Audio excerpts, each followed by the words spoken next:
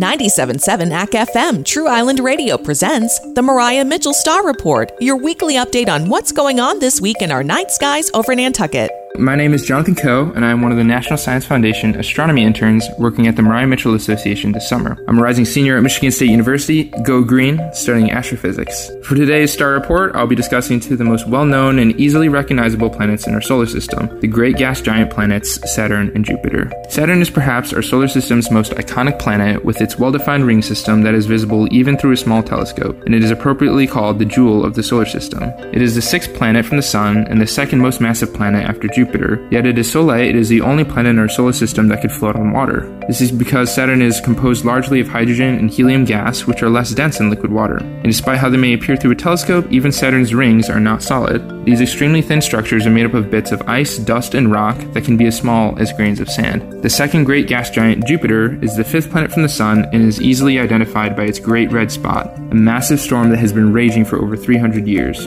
This storm is not only twice as wide as Earth, but also extends over 200 miles below the surface. Beyond being known for its great red spot, Jupiter also is known as the most massive planet in our solar system. In fact, Jupiter has more mass than all the other planets combined.